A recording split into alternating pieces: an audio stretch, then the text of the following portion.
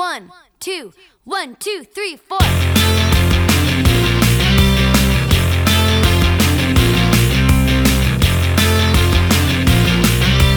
Josie and the Podcats.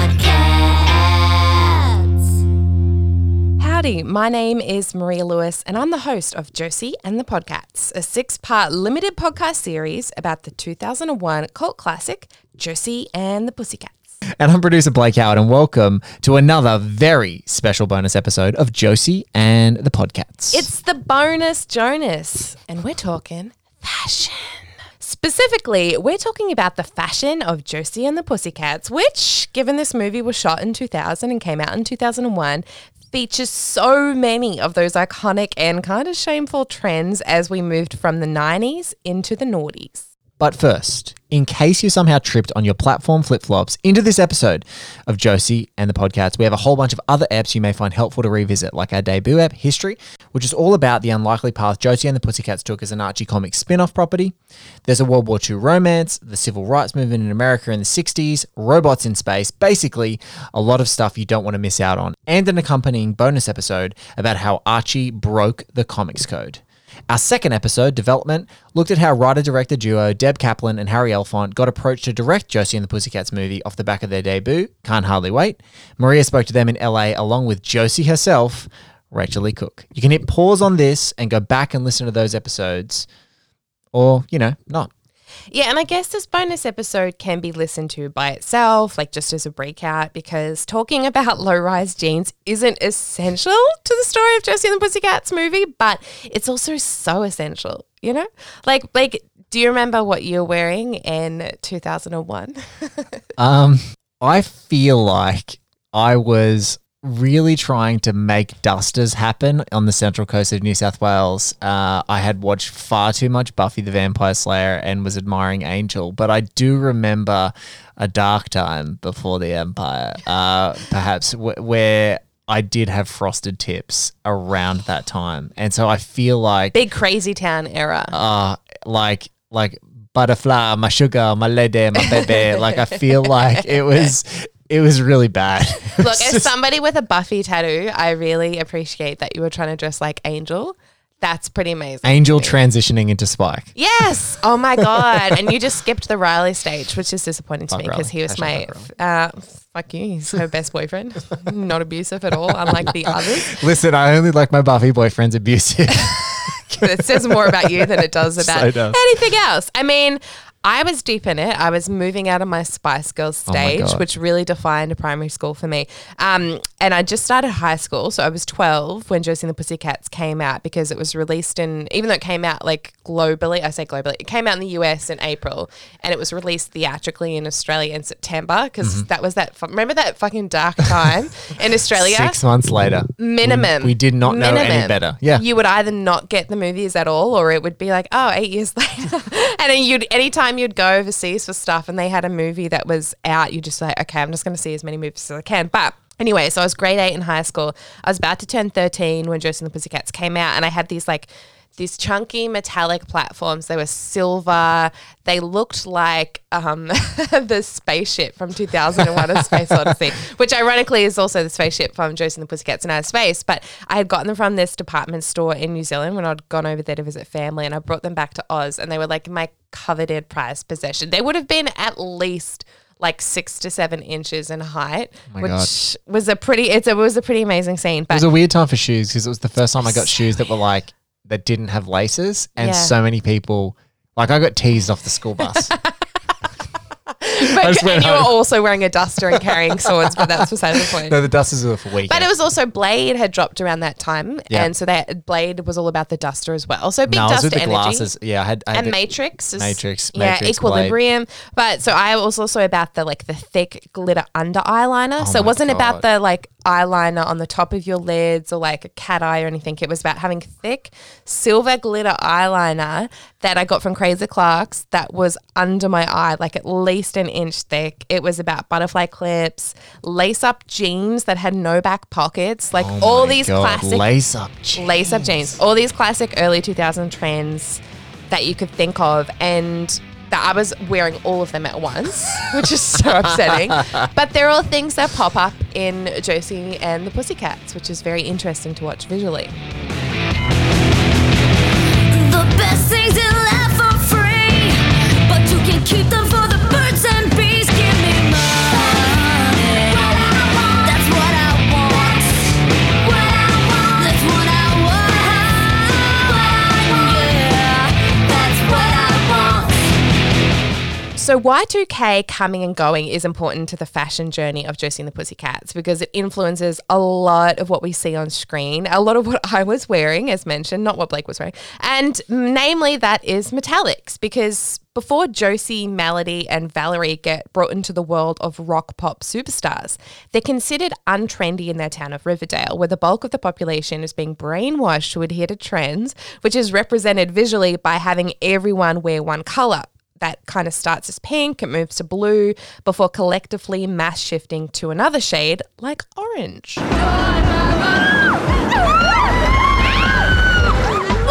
Skanky had a rock show and nobody cared. Hey, did you guys all coordinate before you left the house, or are you wearing the same thing by accident? At least we're not wearing stupid bunny ears. They're not bunny, they're leopard. And they're not stupid, they're special. We're special. Those who are the sheep following the brainwashing are supposed to represent the norm, and they dress like characters in a big hit from the same studio just a few years back, American Pie. That movie came out in 1999 and Lisa Evans was the costume designer on that. In fact, she was the go-to Universal girl and worked on a few other teen-centric properties at the time, like Whatever It Takes. That's a little bit underseen, so I'm not sure if you've caught that one before. It's not super great to revisit, but the fashion is really indicative of a lot of movies that fit within that genre. And all of the characters in those movies represented that norm. And I don't necessarily think it's a coincidence.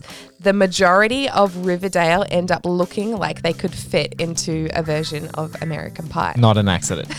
To demonstrate that Josie and the Pussycats are individuals, they look different from everyone else in the town.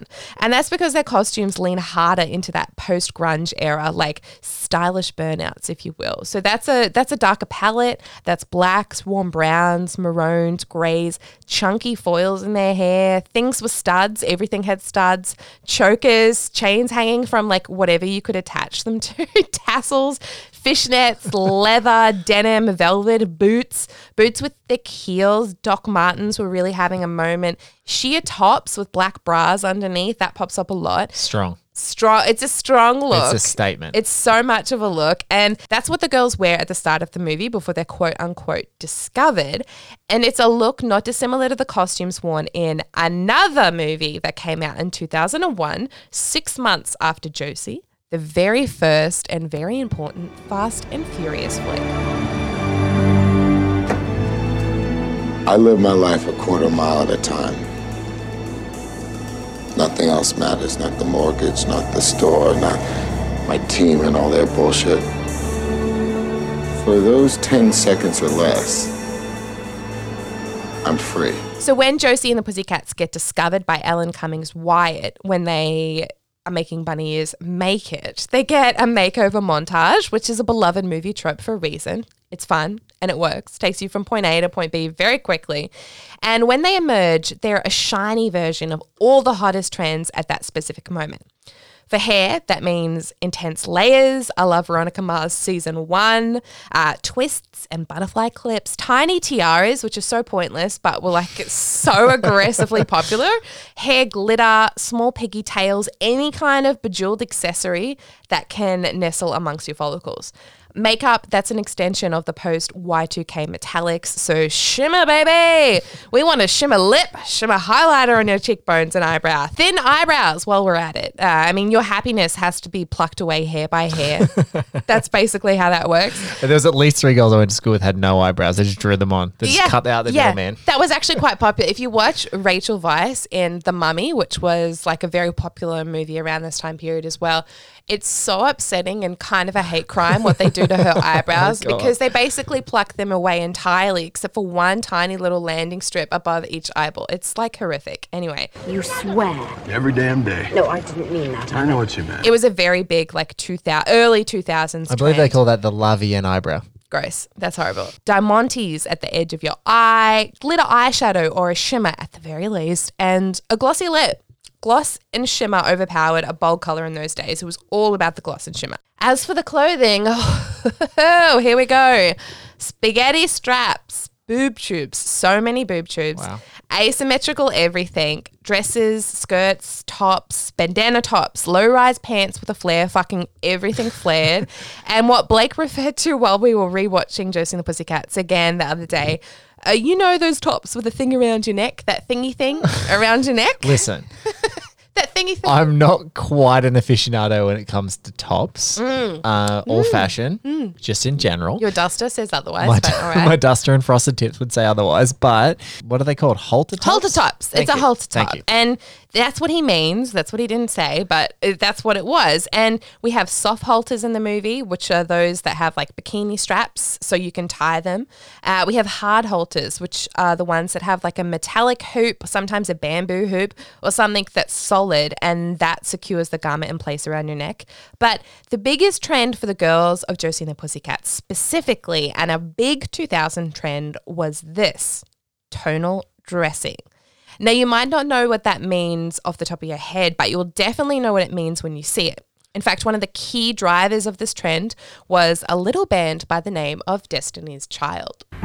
Dark Child 99. Say my name, say my name. If no one is around you, say baby I love you. If you ain't running game, say my name, say my name. You acting kinda shady, ain't calling me baby. Why the sudden change? Say my name, say my name. If no one is around you, say baby I love you. If you ain't running game, say my name, say my name. You acting kinda shady, ain't calling me baby. Better say my name. Say My Name was one of the biggest hits of the year 2000, and the accompanying video was tonal dressing manifested, with each of the different band members dressed in colours that matched a set in the same shade before the physical sets moved and they were displaced into another palette. But outside of the video, Destiny's Child were famous for tonal dressing on basically every red carpet they walked, largely thanks to the styling of Beyonce's mother, Tina Knowles, especially when Destiny's Child cemented themselves as a trio with Kelly and Michelle. I mean, there are endless pictures. If you Google this, Destiny's Child red carpet, there are so many pictures of the three of them wearing versions of outfits that are identical or very similar to identical. Even if it's not color-wise, it might be the style. And this was actually kind of unusual for the period, especially when you look at the most successful girl group in the world at that time, which was the Spice Girls. You know, from their names, baby, scary, sporty, posh, ginger, to the way they were styled, the whole intention was to set each Spice Girl apart from the other. Whereas Destiny's Child's tonal dressing, whether that was all camouflage design or all purple, for instance, that was intended to show you, okay, yes, we're all individuals, but we're collectively together as a group, as a girl group. They were presenting this united front, and you can see the influence of Destiny's Child's tonal dressing later when Vanity Fair has this thing called the Hollywood issue. A lot of people know it. It's one of it. Maybe if you don't buy Vanity Fair, that's the one issue you would buy each year. It usually has a collection of stars that are considered very hot at that moment. And after Josie and the Pussycats came out a few years later in 2003, they did a Hollywood issue that was the teen issue. And everybody on that cover, they're like collect every teen in Hollywood with a net. Every girl team, everybody's on there. The Olsen twins, Hilary Duff, like everyone's on there. Mandy Moore.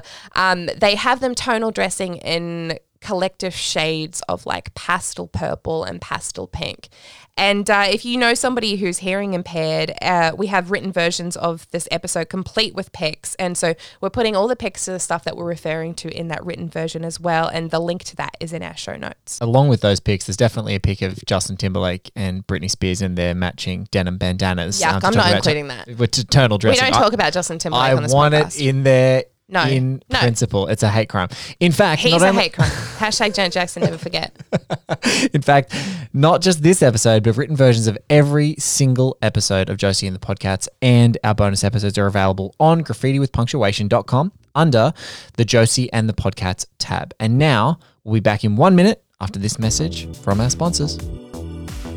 Netherworld is a bar, diner and arcade in Fortitude Valley, Brisbane, full of vintage arcades, pinball machines, board games, diverse grub including a huge vegan menu and damn good drinks, if I say so myself. I have drunk there many a time. They specialise in craft beers from across Australia as well. It's a bit of a mutation of pop culture, a pub, monsters and gaming. In these, the strangest of times, Netherworld is closed until the world has escaped from the Upside Down. But until then, there's plenty of monstrous merch online at Netherworld Arcade, which is NETHERWORLD arcade.com, including shirts, enamel pins and more, which is a really great way to support an awesome venue run by awesome people. Keep updated via Netherworld's Facebook or Instagram pages for when the Hellmouth opens up and its denizens can return to where they belong. All link to Netherworld stuff is in our show notes. So back on tonal dressing, when the girls are the girls of Josie and the Pussycats and backed by this big evil conglomerate, they're all tonal dressing. They're either all in varying leopard print or all in versions of a pastel metallic or all in versions of something that is in the pink to purple palette, like that Vanity Fair cover we spoke about. They're either all in shimmer, like the Pretend to Be Nice video, which also has them washing a car in a polished version of their earlier grunge aesthetic. It's something that Lisa Evans and the Josie and the Pussycats movie executes damn near flawlessly, which is a shame because when the movie opens in April of 2001, it flops. So not as many people see this flawless execution as they should have, and as Universal hoped, obviously. But the fashion from the film and the messaging communicated through the fashion goes on to inspire some other key properties, like Legally Blonde that drops in October of 2001 and looks like the stylistic yin to Josie and the Pussycats' yang. Oh, hi. My name is Elle Woods, and for my admissions essay, I'm going to tell all of you at Harvard why I'm going to make an amazing lawyer. As president of my sorority, I'm skilled at commanding the attention of a room and discussing very important issues. It has come to my attention that the maintenance staff is switching our toilet paper from Charmin to generic. All those opposed to chafing, please say aye.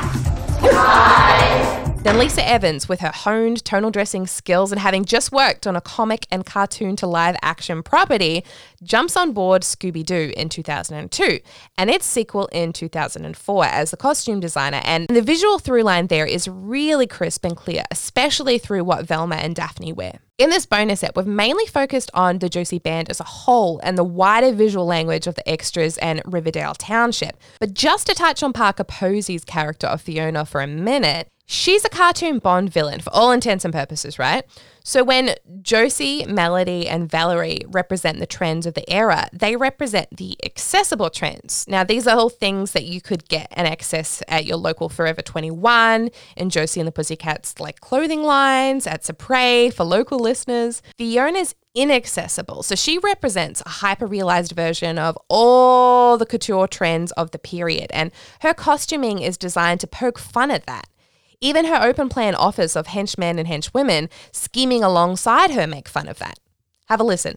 We decide everything, from what clothes are in style to what slang is in vogue. Feather tank tops, matching pants, kind of a Buffy meets chicken run.